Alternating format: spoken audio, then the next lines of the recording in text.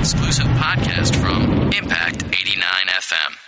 WDBM East Lansing. Bringing you sports from NBA to NHL to NFL and more. But more importantly, bringing you the full rundown on MSU Spartan Sports. We cover it all. Get us on the phone at 432-3893. And now, the Spartan Sports Wrap on Impact Exposure. And welcome to the Spartan Sports Wrap. Another Monday, another show here at 88.9 WDBM East Lansing. I am your host, as usual, every Monday, Alex Sharg, and to my left, David DeFever will be back within the last half hour to the show. We also have Jonathan Yales sitting in today. Excuse me, John Yales. John Yales sitting in today in the studio. Great to have him, of course. We have a big lineup today, so many topics to talk about as usual. For those of you just tuning in, let me explain to you how the show works. We start with MSU sports, we jump a little bit to local, then we go national. Local is your Detroit Tigers, Red Wings, Pistons, all your Michigan-Detroit teams. Then we go to our national news a little bit. We'll get into later. Chad Ochozero is back in the news. It's not good. It's going to be interesting to see what Chad Johnson is in the news for this time. So, before we get to the Chad Johnson, if you have a guess, what did Chad Johnson do this week? Feel free to tweet at 89FM Sports Wrap.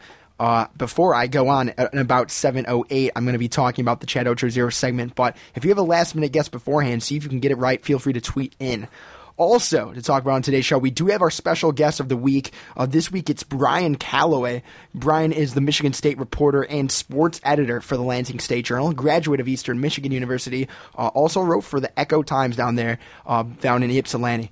Also to talk about later, we do have our man Elmo. He will be calling in later on the show for our Elmo's World segment. He'll be talking about Detroit Tigers. He also caught the game, and he's got plenty to say about that team. We do have our annual Goon of the Week. That goes on at the end of the show. Pretty big Goon this week. It's going to go actually in the golf category for this week's Goon. We're going to talk more about MSU football, MSU basketball a little bit later in the show. And for those of you who do not know, at the beginning of each show, we have our question of the week. And how it works is each week, I ask a question, and if you can guess the question correctly, you have the opportunity to potentially win a gift certificate. And this week, the gift certificate is courtesy of Pita Pit. And these are Pita Bucks that you actually can win. Today's winner will receive a gift certificate for a free entree from Pita Pit. More information can be found online at www.pitapitusa.com. The Impact would like to thank Pita Pit for their continuing support and remind listeners that they may win once a week. So, hey, if you get it right this week, don't think you can't call in next week or future weeks besides then because, as far as I know, that is how the show works. You can win every single week as long as you get it right, but the catch is, as long as you guess, David and I at the Sports Wrap, we pick a random winner each week. So as much as people are tweeting in, calling in with their answers for the question of the week, only one lucky person will win, and that person is selected at random at a predetermined number. That's before we open up the show. So the question this week is, after the Aaron Burbridge performance against Indiana University, he obviously had that big game, racking up over 100 yards, who had the second best performance as an MSU freshman wide receiver? So besides Burbridge, as a true freshman at wideout, who had the second best performance with numbers? That's with numbers, a number of yards. So if you know who that is, feel free to tweet at 89FM Sports Wrap or feel free to call in. 517-432-3893 is the number. Again, 517-432-3893. So if you know the answer to that, if you want to call in and talk about maybe what you know about this Michigan State football team, you can certainly do that. So when you do call in with the answer, or if you tweet in, you need to give the person and what year they played in. So for example, if it is Draymond Green, well, obviously that's basketball. Or let's say it was Kirk Cousins, but he obviously did not have the most receiving yards at wide receiver. You would say Kirk Cousins and back in 2010, 2011. So if you know the answer to that, you need to tweet at 89FM Sports Wrap or feel free to call in. 517-432-3893 is the number. But before we get to the winners, really, in that question of the week drawing, we do have our special guest of the week, and it is Brian Calloway, Lansing State Journal, Michigan State's reporter and sports editor.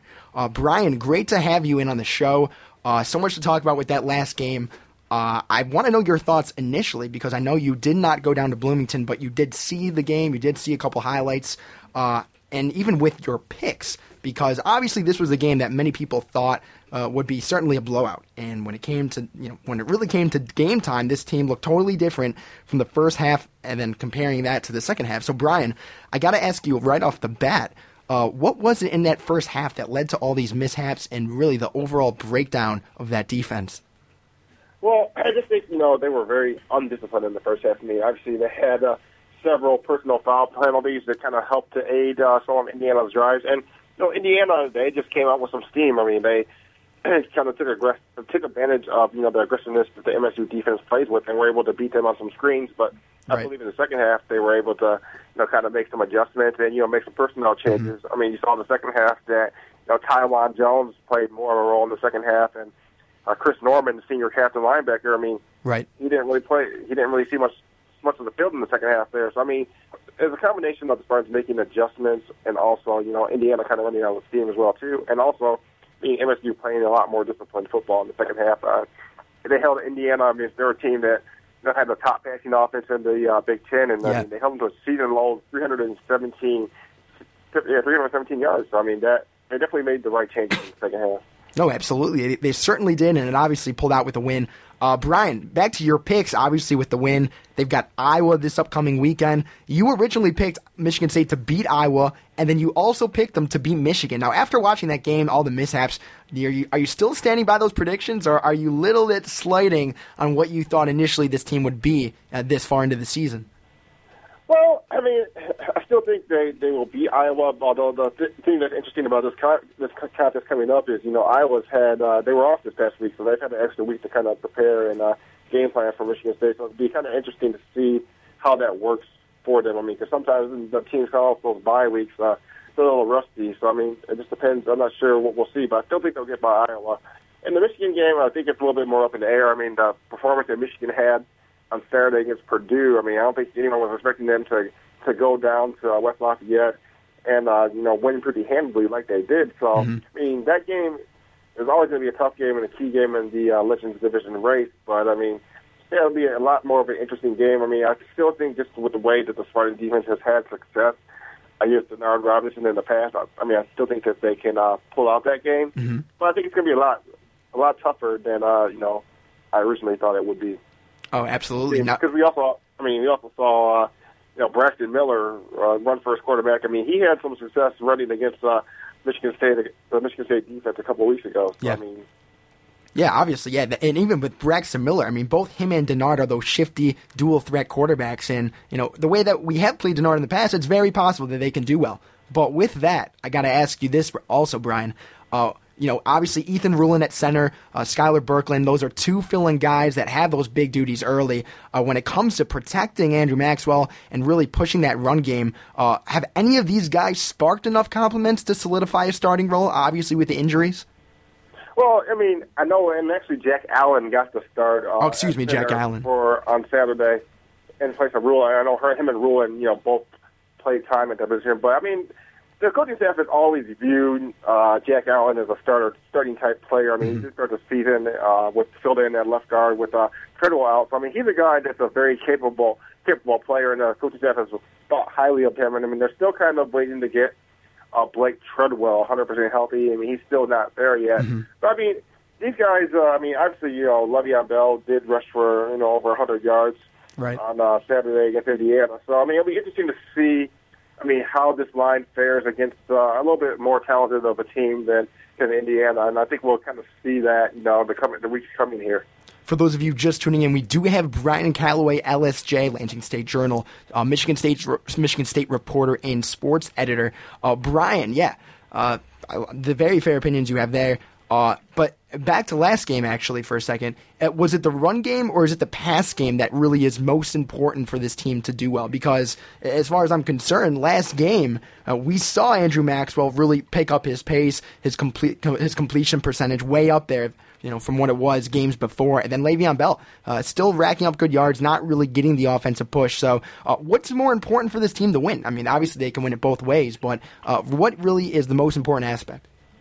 Well, I mean, I think they're a team that likes to be balanced, but they like to be able to run the ball. But, I mean, the passing is the most important thing for them to get going. I mean, and obviously, I think they made a big step in that direction on Saturday with Aaron Burbridge, the true freshman wide receiver, him getting a start. And, he definitely took advantage of the opportunity with 8 catches for 134 yards. I mean, he was the first true freshman receiver at MSU to go over 100 yards receiving in the game. And he was the Big Ten Freshman of the Week, and the Big Ten Freshman of the Week today. So, I mean, I think they definitely made some strides in the right direction with the passing game. Yeah. And, I mean, Maxwell, he completed 50% of his passes on Saturday, which was his second-best completion percentage in the game. And I think he's definitely come on. I mean, he hasn't really been the problem, too, and his completion numbers kind of are misleading, I think, too, because there were several receivers dropping balls in previous games as well, too. So, I mean, I think it's just important that passing game continues to kind of gel and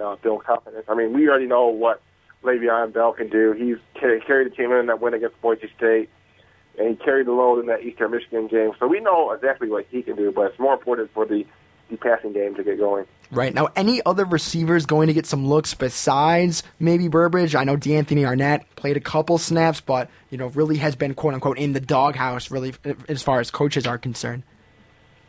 I mean, I think we pretty much seen the guys. I mean, I think we might see a little bit more of McGarrett King Jr. He's another true freshman that burned the red shirt on in that Central Michigan game. So, I mean, I think him, but obviously, Benny Fowler, who was a guy that was the starter at the receiver spot that Burbridge took over. I mean, he obviously came up big and, scored the game-winning touchdown. So, I mean, we're pretty much seeing the key receivers that we're going to see this year with, Keith Mumphrey, who had an impressive touchdown against Ohio State a couple weeks ago, and Benny Fowler, like I said, and obviously Burbridge and Tony Lippett as well too, who came up with some big plays as well too on Saturday against Indiana. Yeah, and back also to Maxwell really and those receivers. Hopefully we will see a plethora of different receivers down the road, but with last game we saw a bunch of different blitz packages from those IU linebackers and that front seven overall. I got to ask, is it really just the play calling that led to a lot of those hurries on Maxwell? Because there are a lot of deep routes from those receivers. It paid off, but there were a lot of plays that were some force balls, a lot of deep curls, and really cross routes down an open field. Was it really the play calling from last game that led to a lot of those hurries, or do you think it was more the offensive line? I think, they were just trying to just kind of mix different, experiment with some things offensively. I mean, you saw them take a few more shots down the field, especially with Burbridge. I mean, it allows them to do that. He's more of a home run threat for them. So, I mean, he kind of added a different dimension to the offense on Saturday. And, the thing about you were talking about the hurries and things like that. I mean, I think, Maxwell did pretty well with, the time. I thought he had a decent, amount of time. I don't think it was like anything like the Notre Dame game when he was constantly under duress and with the pressure that he was constantly facing in that game, or even in the Ohio State game. I didn't think it was the pressure like he saw in those two games. And I mean, I think Ohio State and Notre Dame were the best two defenses this team is going to pretty much see all year. So, I mean, yeah. All right, fair enough. Now, opinions down the road. How is this team going to finish, Brian? Well, I mean, it just depends. But I do think the Nebraska game is the game I originally picked them to lose just because, I mean, it was the last game in that stretch of 10 straight games before their bye week. But, I mean, that Northwestern game looks a lot tougher, too, with the start that Northwestern's gotten off to, even though Northwestern did come off that loss as well, too. So, I mean, it's going to be interesting to see kind of how things play out. I mean, I think that, they could have one more loss. I mean, they could have three more losses. It just kind of depends, how they kind of hold up on the injury front, because obviously, lost two key guys in the offensive line, and it looks like Deion Sims won't be playing this week as well, too. So right. It kind of just depends how they hold up injury-wise. It's just what they can do, and if the offense can continue to make strides like they did against Indiana. All right, fair enough. For those of you just tuning in, we do have Brian Calloway, LSJ sports editor and Michigan State's reporter. Brian, I'm going to jump to basketball real quick before I let you get going here. For Midnight Madness, are you planning to go? And if you are planning to go, what are you most interested to watch when it comes to this MSU basketball team? I'm not sure if I'm necessarily going or not, but it would just be interesting. What I'm interested to see with the MSU basketball team is for some of the freshmen, especially, most particularly, Denzel Valentine, whose father played at Michigan State, as well as Gary Harris, too. And CBSSports.com actually today came out with a listing of, who they thought were the top 100 basketball players in the nation. And Gary Harris made that list. And then, I saw Denzel Valentine play quite a bit in the Moneyball program, which is a lot of Michigan State players play in that league during the summertime. And Denzel Valentine looked very impressive in that league. So, those two, just seeing those two freshmen is going to be exciting, as well as, seeing Brandon Dawson. he obviously, lost him to injury in the Ohio State game late last season, but just kind of seeing how he's recovered, and I think he can be a difference maker for this team as well, too. And we kind of saw glimpses, we saw what he could do last year. Yeah. And even on that CBS Sports list, I was wondering, is that just incoming freshmen, the top 100 incoming freshmen, or is that overall players in the NCAA? Oh, that's overall players in the NCAA. Wow. Gary Harris, there were 3 Spartans on the list. Brandon Dawson, Gary Harris, and Keith Athley made the list. So I think Brandon Dawson was the top-rated one. He was at 42. Gary Harris was in the 70s, and I think Athley might have been in the 80s. I don't have the list in front of me right now, but yeah, there are 3 different Michigan State players that made that list of CBSSports.com's top 100 college basketball players. So, obviously it's just one opinion, but, that's what people think about some of the players that Michigan State has. So. Yeah, and I got to ask you, Gary Harris has not even stepped foot on the court, and they're already ranking him in the top 100. What are your thoughts on that? Well, he had a pretty good high school career, was a McDonald's All-American, so obviously when you have that McDonald's All-American name and just the role that he'll probably be able to play in this team this year, kind of leads to, what those rankings are. So, obviously, I think he can be an impact player for the Spartans this year and do some special things. Yeah, let's hope so, too. And before I let you get going, last question here. What's the competition like at the power forward position for this team? Obviously, with Derek Nix, Adrian Payne, basically all the off-court issues, it's tough to say who's going to really get most of the playing time. If you had to pick a thought preseason, who really would start the year, who would you say? Well, I would say that, Nix and Payne probably could both start up front. Obviously, Kenny Kaminsky was a player that can play that position, but he's out, he's injured. Mm-hmm. And, Matt Costello, he's a guy that will probably come off the bench. My guess is that he would come off the bench behind Payne and Nix. But it sounded, from everything I've heard, it sounded like Nix did all the right things in the offseason to get back into good graces. So, I just think it's going to be him and Payne, playing together. So. Right, and actually at the camp out with the Is Zone, they did, the players, the MSU basketball players, Derek Nix and company, they did greet a lot of the fans. Derek Nix actually getting carried throughout the crowd. Now, this guy was over 300. Now he's down back to 270, around 267. This guy was tossed around in the crowd, Brian. What were your thoughts? If you were down there, how are you supposed to hold up this guy? Yeah, I didn't hear about that, but that's kind of interesting. They tossed him up in the crowd, so yeah. Yeah, very good. All right, Brian, I appreciate you coming on the Sports Wrap today and talking with me. Great predictions about MSU football. Let's hope that your picks hold up. I'll be there to differ with you in coming weeks. Thanks so much, Brian, for joining us. Yeah, no problem. All right, talk to you soon, Brian. Bye now. Yep. Bye. All right, so John, you heard it from Brian. We've had his picks. He likes Iowa. He likes the fact that Michigan State, really that passing game is going to be the difference for this team. I got to ask you now, John, do you agree with most of Brian's picks? And if you feel otherwise, for those of you listening, feel free to call in. 517-432-3893 is the number, or feel free to tweet at 89FM Sports Wrap. And if you are just tuning in, our question of the week this week, very simply, is with Aaron Burbridge's big performance last game as a true freshman, who had the second best performance as an MSU freshman wide receiver? Who was it and what year? So if you know the answer, feel free to tweet at 89FM Sports Wrap, or feel free to call in 517-432-3893. And today's winner will receive a gift certificate for a free entree from Pita Pit More information can be found online at www.pitapitusa.com. You'll be getting some Pita Bucks if you win, so you definitely want to tweet or call in. The Impact would like to thank Pita Pit for their continuing support and remind listeners that they may win once a week. So, John, back to football now. Your picks, where do you disagree with this guy? Do you agree with most of the things that Brian was saying? Or I agree with most of them.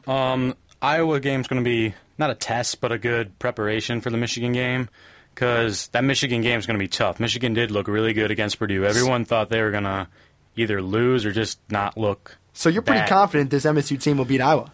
Yeah, I'm pretty confident they'll beat Iowa, but we still went down to Indiana and played like that for the first half, so nothing's given. But Maxwell's been looking good. He hasn't thrown an interception in like 22 quarters since Boise, so you can't really complain about him. No matter how great or not good he looks, he's not like a star, but he's kind of like Kirk Cousins. He doesn't do anything spectacular, but he also doesn't lose the game for you. Oh, I like that. That's a good comparison. Yeah, so I think he's solid enough. Bell has been contributing consistently, so I'm confident in him. It's just if the defense can stop Denard and not let him run all over us, and if our offense can just keep up with their scoring, because I think it'll be a high-scoring game. It's not going to be like a low-scoring game. I feel like it'll be like Indiana, where it's back and forth. Someone pulls ahead by a lot, someone comes back. So it's all about if our defense can shut it down like we did in the second half, and if our offense can stay up with them. All right, very good. Now, recapping the first, that IU game last week, for those of you who did not catch it, in the first half, at the end of the first half, Michigan State had 7 penalties for 105 yards. Obviously, big numbers there when it comes to penalties. Andrew Maxwell actually had a decent first half, 11 of 16, 113 yards and a touchdown. No turnovers, of course. Kaufman, the quarterback from Indiana, 23 for 30, 256 yards and 3 touchdowns. That's just at the end of the first half. Now, going back, continuing farther in the game, third quarter, 280 yards in the first half for IU, and then 26 yards only allowed in the third quarter. So this obviously looked like a whole different team when it came to allowing the amount of points they did in the first half. 20-plus points in the first half allowed. Then in the fourth quarter, Michigan State came back, went down the field plenty of times with Maxwell racking up the passing yards.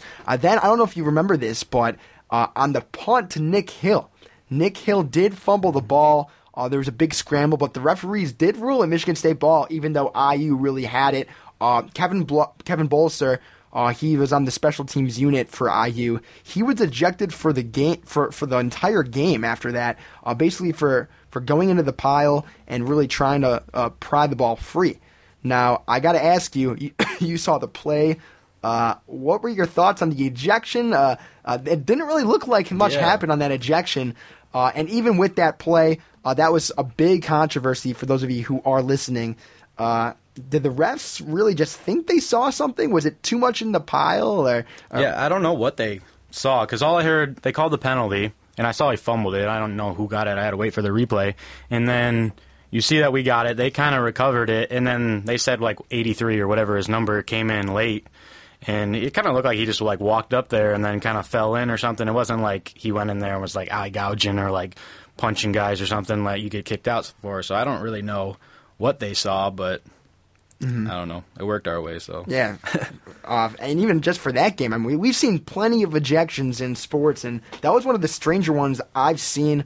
Now I want to get to the point where I'm trying to hold myself. I'm not going to try to go on a rant here over the air, but there were a lot of different blitz packages last game from IU. A lot of hurries on Maxwell. The offensive line just could not get it done. They couldn't get it done, John. What's up with the play calling? Are the coaches really to blame here? Because what I've seen, a lot of guys just really couldn't be there to make the plays. And then it comes to the question, is it the players or is it the coaches? We've seen wide receivers drop 20-plus balls. We've seen the offensive line not get any push. Now, is it really more of the play calling, a lot of the downfield routes that really led to them not performing well? Or is it even a wide receiver coach and Terrence Samuel to blame? I mean, what are your thoughts, John? I'm going to give you the traditional answer of it's both, but I think the coaches have made some dumb calls. We all have coaches like that. You see a call and you just think so many different other options you could have went, and that seemed like the dumbest one, like running straight down the middle. Ohio State was the perfect example a couple of weeks ago. Yeah. But also these players dropping a ball that's not anything the coaches can do, or running the wrong routes, or not blocking an open man coming in that Maxwell told you to get, or something like that. That's all on the players. And I think the players are learning. I think they're getting better. Just like I said, with Maxwell and Bell kind of continuously producing, shows a lot. And the wide receivers are getting a little better, but they're still not top-notch, and I don't think they'll ever be top-notch. But with the Burbridge performance, like, that's positive, but we need that from a couple guys, spread the ball around, and then I think you'll see the offense really starting to warm up no matter what you think the coaches are calling, because our players will be playing football for once. Now, with Travis Jackson and Fofanuti out, with your opinion on whether it was the play calling, with these guys out, who really needs to come back first between these two guys? And, do you see them getting better throughout the year on the offensive line, or what are your thoughts, really? You talking about the injured guys? Yeah. Oh, are they coming back? Well, yeah, actually, so, Travis Jackson, Fo, both out. Fo should be coming back within the next few weeks. Well, he just broke his foot. So right. So, but the other Travis guy... Jackson broke his leg or something. He broke his leg, exactly. So, Fofanuti, obviously, with not as deep as a timetable of return. Yeah. But how important is it to have these guys back in the lineup? I think we need them. Travis Jackson started last year, so he's pretty solid, and he's playing center. And you saw a little bit of shakiness with the new centers coming in last game, not being confident, Maxwell not being used to him. So if he came back, I don't know when it would be, but if he did come back, that'd give you that stability again. And I don't know. That's about it. All right, fair enough. So if you feel otherwise, you could always call in. 517-432-3893 is the number. If you actually know our question of the week, you need to tweet at 89FM Sports Wrap. And our question this week is, after Aaron Burbridge's performance against Indiana University, who was the second best performance as an MSU freshman wide receiver in history? Who was it, and what year was he playing? If you know the answer, feel free to tweet at 89FM Sports Wrap or call in. So I'm going to jump a little bit now to some basketball, MSU basketball.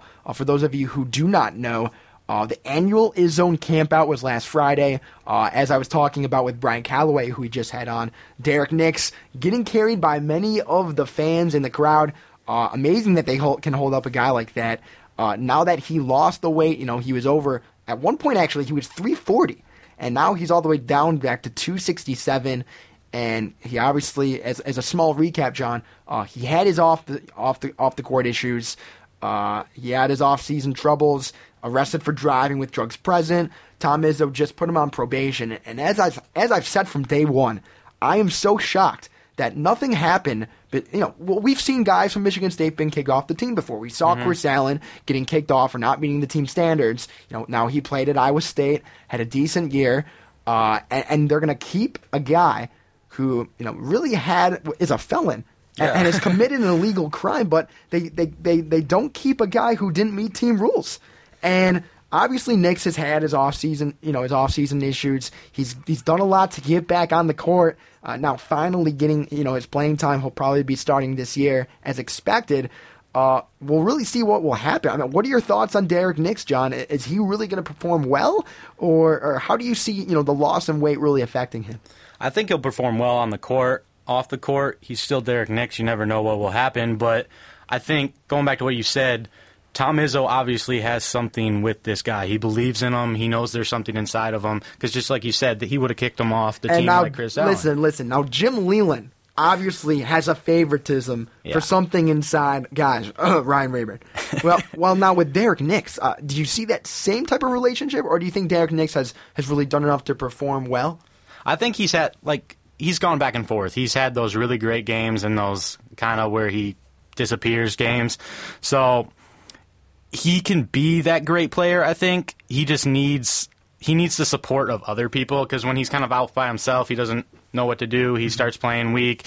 But if he's got that solid team behind him, he had some really great games last year. So I think that's what Izzo's kind of trying to do with him, is show him that he is supported, that he can do anything, that he can play really good, and that's what obviously Tom Izzo wants out of him and he expects out of him. Very good. For those of you just tuning in, we did have Brian Calloway, LSJ, that's Lansing State Journal, Michigan State reporter and sports editor on the air with us. He gave his take on MSU football. John Yale is also joining us today in the studio. He gave his take on a couple of things that he saw from last game, offensive and defensive side of the ball. But if you want to call in at any point during the show, if you know our question of the week, if you have a topic on MSU football, MSU basketball, if you want to answer some of our questions that we've asked earlier, such as, what's up with the play calling? Are the coaches to blame on the MSU side of the football?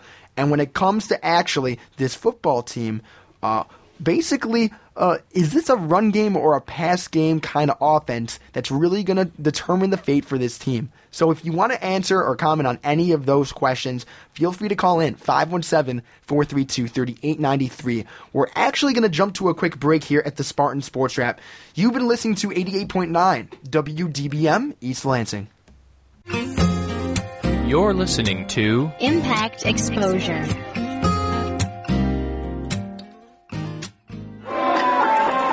I'm out of here. Thanks again, man. It was a good. Wait, time. you were hitting it pretty hard tonight. Are you good to drive? Heck yeah! I am amazing at driving. Yeah, man. You sure? I mean, I can call a cab, or we can get somebody to take you home. Yeah, you know? yeah. Don't worry. I'm good. Okay.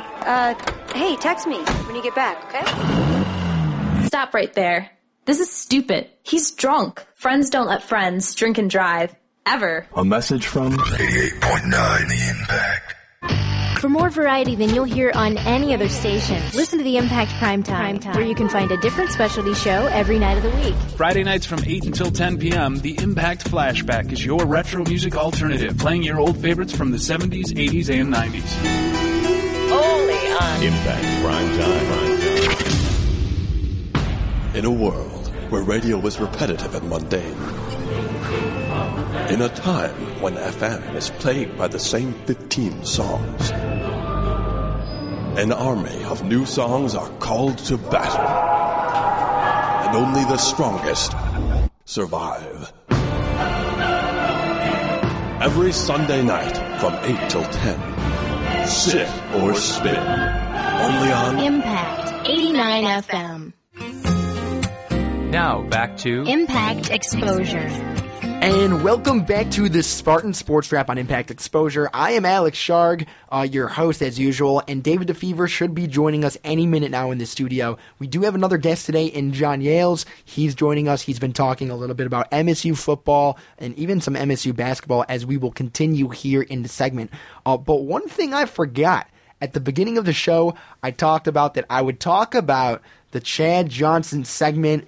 And for those of you who are not aware, each week on the Sports Wrap, I have promised, ever since 2 months ago, when Chad Johnson started to have everything happen in the news, he was dropped from the Miami Dolphins, he had an argument with his wife where he headbutted his wife, domestic abuse charges, many more and many more and many more charges against, and many more things in the news against him. So I promise, as long as Chad Johnson in the news, we will have the Chad Ocho Zero segment every week on the Sports Wrap, talking about what's new with this guy in the news and how the media really just cannot stop talking about this guy. Last week, for those of you who are not aware, Chad Johnson was not in the news for 1 week, for one whole week, and I was so happy. I think the media was happy as well, and it turns out that this week, he's back in action again. And it was determined that I thought this segment would be over. I packed my bags, I got my flight, I said goodbye, Chad Johnson, but he really is still Chad Ocho Zero. So for those of you who do not know, Chad Johnson back in the news. For what is new this week with Chad Johnson, apparently, to cope with his anger management against his wife, Evelyn Lozota, he's now turning to yoga. So, props to the guy. Yoga is a great practice, great exercise, really determines the core, inside and out, and physically. That's, triple alliteration there. But besides the fact that he really is turning to yoga, even bigger news. After a week and a half of signing the papers, Chad Johnson was seen at lunch with A.J. Johnson. A.J. Johnson is a very popular Hollywood actress. She's been in the films Baby Boy and House Party. They were seen at lunch together. Chad Johnson initially sticking his tongue out during one of the shots, basically to tease the media for taking his picture. Also, This is actually some pretty relevant news when it comes to football. Rex Ryan, the coach of the Jets, having to deal with the injuries, as you know, John and David. Rex Ryan having to deal with the injuries to Santonio Holmes, also having to deal with the injuries to Darrelle Revis. That's his best offense and best defensive player, both sides of the ball. It's been talked about that Rex Ryan may be looking to bring in a wideout. So Chad Johnson, as much as he is a zero after being dropped, having the potential to be signed by the New York Jets. Him, Terrell Owens, a plethora of other receivers that this team could look at. But there you have it. Chad Ochozero is back again. David, you just walking in here to the studio. Sad to hear about this guy, and really it was sad to see that last MSU football game against Indiana. Yeah, it was kind of disappointing. We got up to a really slow start. Defensive struggles, which none of us would have thought with how strong our defensive core is, but it's nice to see that the second half, I noticed that you mentioned that we had a whole different second defense team out there, which it's nice to see that we have a backup that we can go to if the first struggles, but poor first half performance by the Spartans, but good thing that they could turn it around for a victory in the end. Absolutely. Now I asked John, and I want to ask you now, David, what was it with the play calling in that last game? Did you see a lot of plays that they really could have called better? Was it Dan Ruschauer on the offensive coordinator side of the ball? I saw you mentioned too that they had a handful of plays that are deep routes, different blitz packages coming from Indiana. Right. And as a coach, you have to recognize that, short and rants, 5-yard outs, 10-yard cutbacks, slants off the blitz. I mean, that's an easy first down right there. But, I mean, you got to pretty much put it on the coach, not recognizing what Indiana was bringing on the defensive side of the ball and not being able to, switch up the game plan. Oh, absolutely. And I see you with your Detroit Red Wings jersey on. We will get to that a little bit later in the show as well. So if you feel otherwise, if you want to comment on MSU football or basketball, as we will continue now, 517-432-3893 is the number as usual.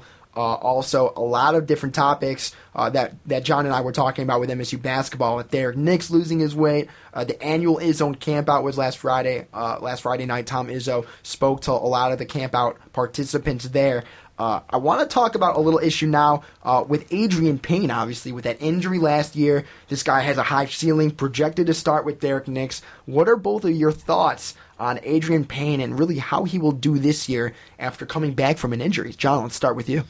I think he'll have the same type of season he did last year, back and forth. He had the really good games with the huge dunks, all that kind of stuff. But I think I don't see him having a breakout season yet. I think that's his junior year because coming off the injury, it's going to be tough. But he could have it. Like, obviously, I want him to have a breakout season. But this season, I think it's going to be another season of kind of building towards that senior year where he's kind of like a Draymond Green and he's just unstoppable with that size. Let's hope so. Absolutely. Wingspan, yeah. I totally agree with him. Coming off the injury, you're going to have to rehab that injury as best as you can. You don't want to push too much towards that and have, more injury during the season. But like he said, I don't think it's going to be a breakout season, but I do expect him to, give it all for the MSU Spartans and hopefully have a more consistent season. Very good. Now, for those of you who do not know, we did have Brian Calloway, Lansing State Journal sports editor and Michigan State reporter. He was with us earlier on the air, and he talked about CBS came out with a list of 100 top college basketball players, and Gary Harris, who has not stepped foot on the court, was ranked in the top 100 NCAA players as recruits. So I asked Brian over the air, I said, Brian, are you shocked that this guy is already in the top ranking of players, even ahead of Denzel Valentine, and he hasn't even played a game yet? So I want to ask you guys, what are your thoughts on the ranking of Gary Harris so high? Is he going to get some instant playing time, obviously, with Keith Appling and Brandon Dawson coming back now after that injury against Ohio State? What is Gary Harris going to be, and what is his role with this team this year? Well, if he does get the playing time, he's definitely going to have to step up and show that top 100 rank is what he's worth and how much he can bring to this Spartans basketball team. Right. I don't think that he's going to be a superstar off his first year. It's all about learning the basics, kind of like dipping your feet into wet water. But I think he's going to contribute, but not within this first year for the Spartans. Yeah, I think it's going to be this team's going to be just like last year where you have a lot of young talent. Izzo's going to be subbing in a lot of guys, seeing who steps up and what games, see what kind of player they are and what kind of situation. But I see him as like a Brandon Dawson last year, where he kind of did that in the beginning, brought him in and out, and you could just see when Dawson was in that game that you wanted to keep that guy in 24/7 every single minute. Sure. So I think it'll be like that in the beginning, where they're kind of trying to figure it out, but I think he'll step up in the end too. Now, any guys on this team this year that you see having an impact on the professional level? Not this year. I don't know if we have enough developed players yet, but I would definitely watch out within the next 2 or 3 years to see what guys step up and build and make that progression. All right, very good. And for those of you who do want to check in more with this MSU basketball team, there is the Midnight Madness. That's this weekend, October 12th, Friday, at 9:30 p.m. at Breslin Center. That's when it will open up. Free admission for those that want to attend. I will definitely be there along with several others. I'm sure you guys are interested in attending. So really, guys, it really seems to be that this team has a lot of hopes, like in most years. It remains to be seen how they will perform, but we'll get our first crack this Friday night at Midnight Madness. For those of you who are just tuning in, we do have our usual question of the week, and if you do not know what that is, each week I ask a question, and David and John here, all of us at the Sports Wrap, we challenge you to get the question correct, and if you know the answer, you need to tweet at 89FM Sports Wrap. Again, at 89FM Sports Wrap is the Twitter name, and you can also call in, or you could even answer it on Facebook, but you can also call in at 517-432-3893. Again, 517-432-3893. And the question this week, after Aaron Burbridge's performance against Indiana University, who had the second best performance as an MSU freshman wide receiver? Who is it, and what year did they perform in? If you know the answer, tweet or call in during the show.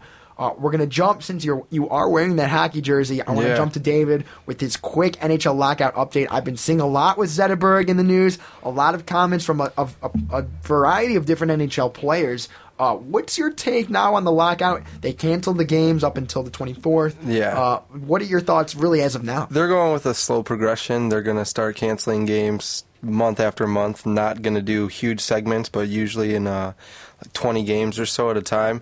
Like I said in previous shows, this one's going to be a long lockout, in my opinion, which is very saddening to me and plenty other Detroit fans and NHL fans around the world.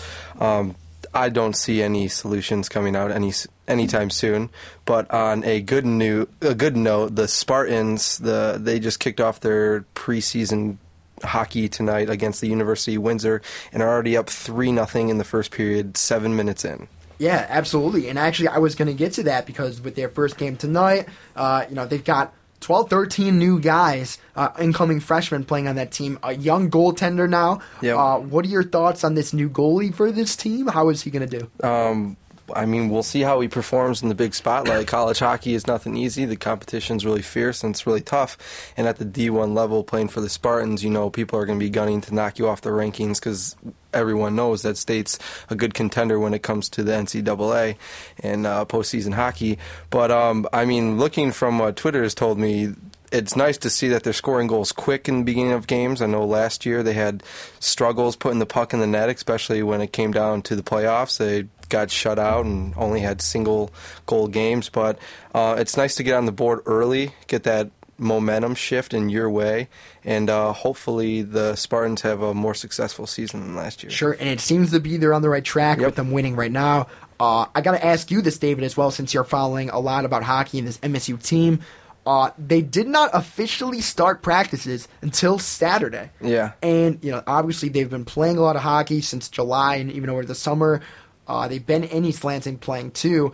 But official college hockey practices don't start. They did not start until Saturday. Yeah. How is that going to affect this team? Do you think that the fact that they were not practicing together is going to affect them in the long run? Do you think they needed the more practice time? Or is that more of a short-term, kind of get in the rhythm sort of play? Yeah, I feel it's a more short-term type of deal. Mm-hmm. We don't know what the players have been doing in the off-season, how they've been working out, how they've been training. But you said 12 or 13 new guys on the roster. Once you get on the ice with those guys, they all have developed a relationship, and you get really close with the guys on the team. But within the first couple weeks, see all the flaws get moved around, see who matches up with who on each line. It's going to be different to see how Tom Anastas pieces this team together and what he does with the goaltending situation if the new guy doesn't step up. But I think they'll be fine. I mean, they're starting off good with exhibition games. It's nice to get their feet wet and step on the ice and finally get the groove and the momentum of the game. But within these first couple of weeks, I can see this team really piecing it together. All right, very good. And before we jump to our Detroit Tiger baseball, obviously a lot to talk about that. We're going to get that within the last 10 minutes of the show. But a little bit about the Detroit Pistons real quick. There's some competition now at the power forward position. Obviously, them dealing Ben Gordon this summer, guys, you know how much that affected this team and basically the overall look and role of different players. Now at the power forward position, guys, Greg Monroe solidifying himself at center. It's remaining to see whether their recent draft pick in Drummond or another guy like Max Seal or Jerebko, which of these guys is really going to step up? It's been said that Austin Day now has converted to the power forward position, so he's going to be vying for that playing time. Between those three guys, Jerebko, Max Seal, Drummond, and even Austin Day, who in your mind is the ideal candidate at that position? I'd say Drummond followed by Max Seal. Well, the thing about that, before you continue, if we put Drummond at power forward, Drummond does have the size over Monroe, so we have to switch Monroe and Drummond. So it's either play Drummond at center and Monroe at power forward, or play Monroe at center and any other guy you'd place at power forward, if that makes sense at all. Okay. Well, can we play Drummond and bench Monroe? Hey, I guess you really could do anything. There's experience on this Pistons team in Max Seal and Drummond, and they're going to... And even Charlie Villanueva. He's a guy, obviously, consistent shooter. He can get in there. He hasn't really done much, but if he can step up, if someone can step up for this Pistons team, we've had bad seasons over the handful of years, but hopefully Drummond and Monroe can both step up and actually play the role as the center and the shooting forward. Of course, obviously the answer is, we'll see what happens if someone can step up. But in your mind, if you had to pick right now, between those guys, Max Seal, Villanueva, Drummond, and even the very own Austin Day, who in your mind is the ideal candidate at this moment? I would say Drummond. Yeah, Drummond. Because even if the other guys step up, they're still the same player kind of as they always were. Max Seal's getting old. He's kind of been the same guy over the past couple seasons. And Austin Day, I've never liked him. He's basically a smaller, weaker Tayshaun Prince, and he just doesn't really fit anywhere. So if you put him at power forward, then he's kind of too small, but too tall kind of thing. So I don't know. I want Drummond to step up, obviously, and I think that'd be the best fit if you have Drummond and Monroe in the center starting up. You can't stop that. They're both huge guys, and if Drummond can play offensively well, then we might actually have somewhat of a season this year. So is this Piston team now looking up, guys? Do you see any potential moves being made now that they let go of that cap space with Ben Gordon? I'm saying they'll take the next step up on the pedestal, but they haven't reached potential. Yeah. You agree, They'll John? come up to like 500, a little above a 500, but nothing, no playoffs or anything like that. Or I don't think they'll impress you, but they'll surprise us a little bit. They'll be a little competitive, and we'll like some of their players this year a lot more than last year, and the young guys will be good, but nothing that's standing out to me this year. Very good. I appreciate your opinions, guys. If you feel otherwise, what's going to happen with this Piston team this year? Who's the answer at power forward? Feel free to call in. 517-432-3893 is the number as usual. Feel free to tweet at 89FM Sports Wrap as well with any questions or topics for the show.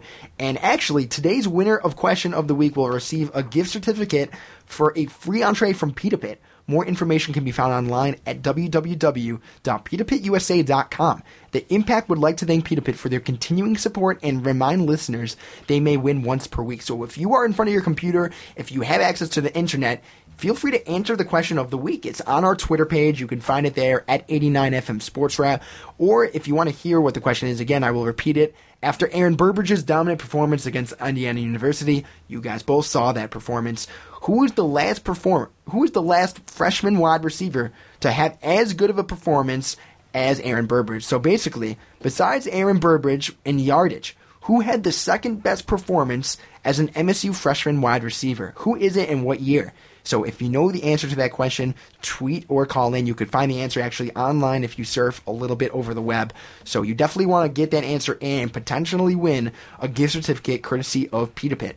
So guys, we're going to jump to my favorite part of the show at 7:55, Goon of the Week. But before that, we got to talk about our Detroit Tigers. Many people were doubting that the whole entire year. No one would think that they got this far.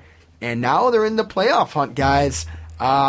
Basically, to start off, Miguel Cabrera winning the Triple Crown with Josh Hamilton missing games due to too much caffeine. Miguel Cabrera now dominating him in home runs and taking the Triple Crown away from him. Poor guy, really.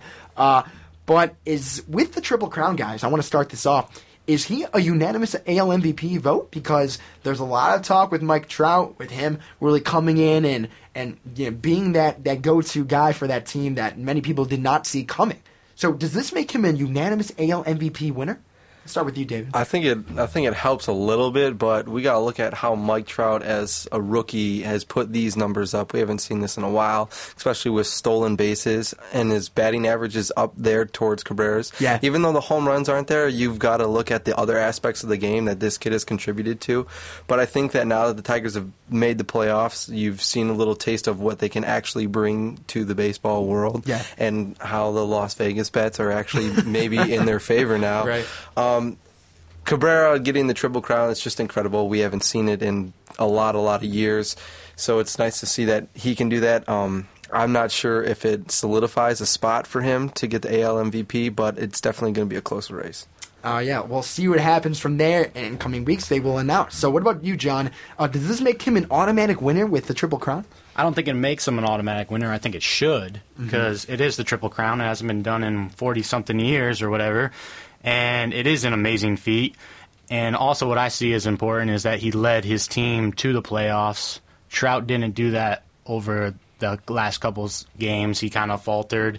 Cabrera kind of stepped up, had better numbers. And I see that as a most valuable player than just extent. And you see that in the maturity of the game. Cabrera, a much older player than Mike Trout.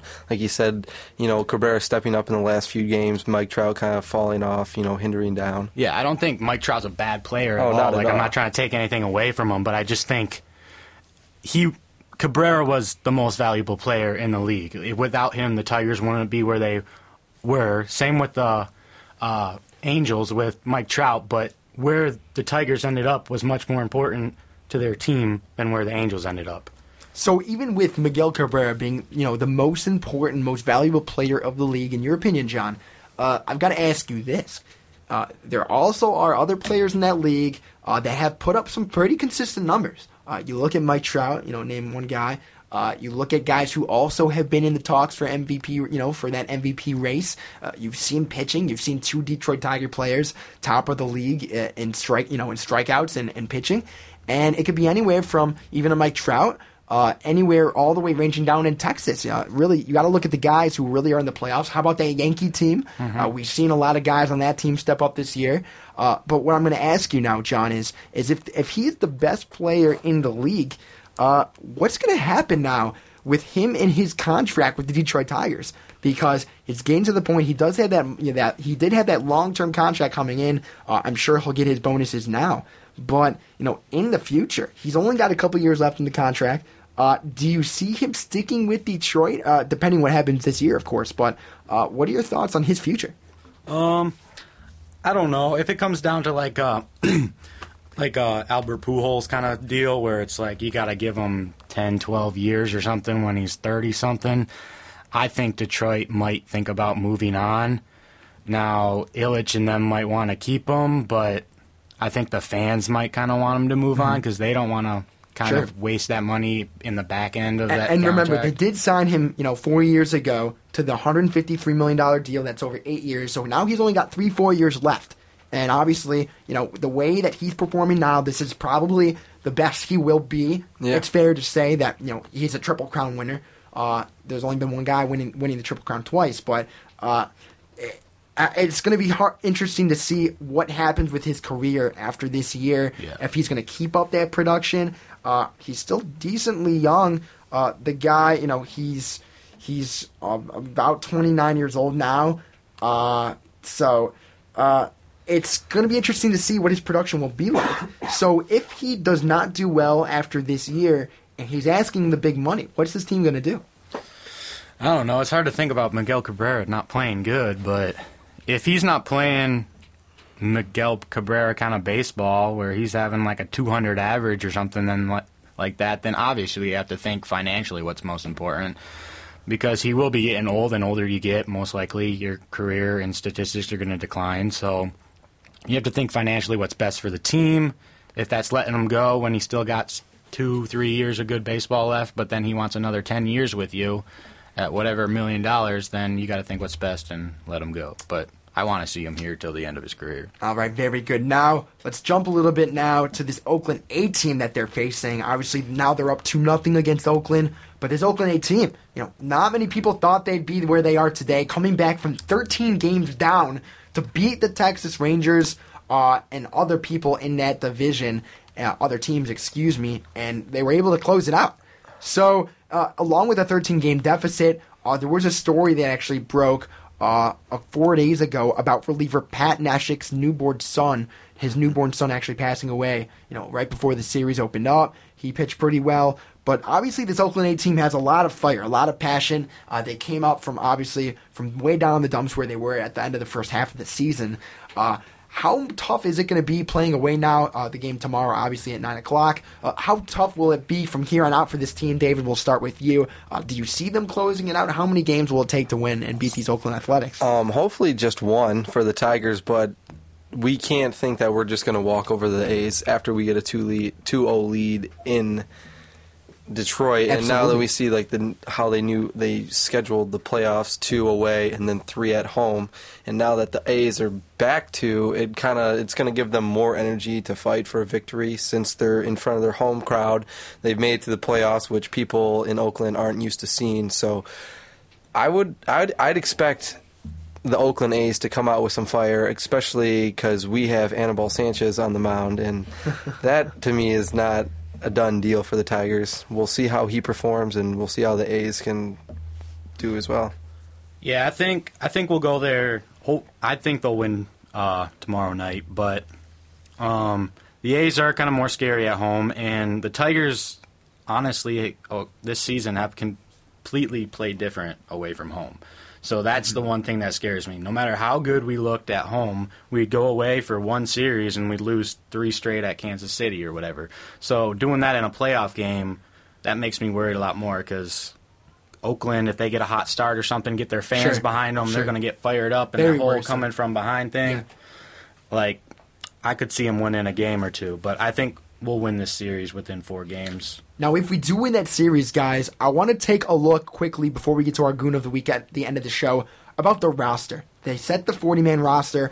Danny Wirth making the team. A lot of people were a little adamant about whether he would make the team or not. Many people thought he would not make the team. Avisail Garcia making the team, coming in late at the end of the year. And then last game we saw Gerald Laird get some playing time over Alex Avila. Obviously, Avila the first game. It's really not determined who will play at catcher the game. Even Don Kelly making the team. We saw him get in, coming in that late game situation. And this leads me, to Rick Porcello. The guy is a pitcher that was really at the edge about him making the team or not. Will we see any other guys pitch in that rotation besides Anibal Sanchez and some of the other guys in that rotation? If we can get away with a sweep against the A's, I don't think we'll see him. But I don't really want to see him. It's a coin flip when he's on the mound. He either pitches strikeouts or he struggles in early innings and his pitch count gets up. But we'll see how they perform with Anibal on the mound. That's my biggest concern right now is Game 3 in Oakland and how our team can handle the fans and the energy in Oakland. Yeah, I agree exactly. I want to see how Anibal pitches. He's had some good games. He's had some awful games. And just like David said, I don't want to get down to Rick Porcello or Scherzer coming off an injury, something like that, in Game 4 and 5. Rather just finish it off. And I think Anibal will play decent enough for the Tigers to win. I think our bats are going hot right now, coming off the walk-off win. So I think we'll be okay, but I don't want it to get down to Porcello or Scherzer. Very good. Now, to cap off the show within our last minute, we do have our Goon of the Week. But before we get there, I want you guys to comment real quick on Kirk Cousins. Obviously, getting his first start. very interesting to see what will happen, for the rest of the season. What are your guys' thoughts here? Is he going to be a consistent guy? Should they remain optimistic about him? I think they should keep him as a project. They said RG3 said he's feeling good, and they're thinking sounds like he's coming back next week. No questions asked. He had a concussion or whatever, but he's not having any post problems with it. So I don't know. I don't think he'll get a lot of playing time unless RG3 goes out with a big injury. In that spot, I think he would do good, but it was good to see like a 77-yard touchdown. But if you take that away, that's like he was like 5 for 9 with like 40 yards and 2 picks. Like that's not a very good replacement. Oh, absolutely not. I totally agree with John. Kirk Cousins is the project for the Redskins. He's the backup. RG3 is coming back. If he gets injured or has any other problems, Kirk Cousins is going to be the guy that they rely on, and we'll see how he fills that role behind the superstar, their starting quarterback. Absolutely. And to cap off the show, we do have our Goon of the Week. This week, our Goon of the Week is Tiger Woods, and this is why. Tiger Woods is apologizing for his play to the rookies at the Ryder Cup. He said that he did not play well. It's been difficult. We had guys get out early on Sunday to get points, and it didn't happen. Tiger Woods went 0-3 in team play, and Stricker, 0-4 overall. Saw the record overall drop now to 13-17-3. So him apologizing to the rookies, that's pretty exciting to see there, guys. Any comments on that? You don't need to apologize, Tiger, because we all saw how awful you played in the Ryder Cup. Exactly. Those are my comments. Tiger hasn't stepped up, and we'll yet to see if he can. All right. For those of you tuning in, very good show today at the Spartan Sports Wrap. We did have Brian Calloway join us earlier. No one did not answer the question of the week correctly. Max King actually tweeting in real quick. He's not surprised Don Kelly made the 40-man roster. It would have been criminal to leave him off after what you did yesterday. So thanks, Max, for tweeting that in. But we will be back next week and see if someone will answer the question of the week correctly. I'm Alex Sharg. And I'm David DeFever. John Yales. And we will see you next week at the Spartan Sports Wrap. You've been listening to the Spartan Sports Wrap on Impact Exposure. Tune in every week for more of the greatest sports information, news, and analysis. Here and only here on Impact 89 FM.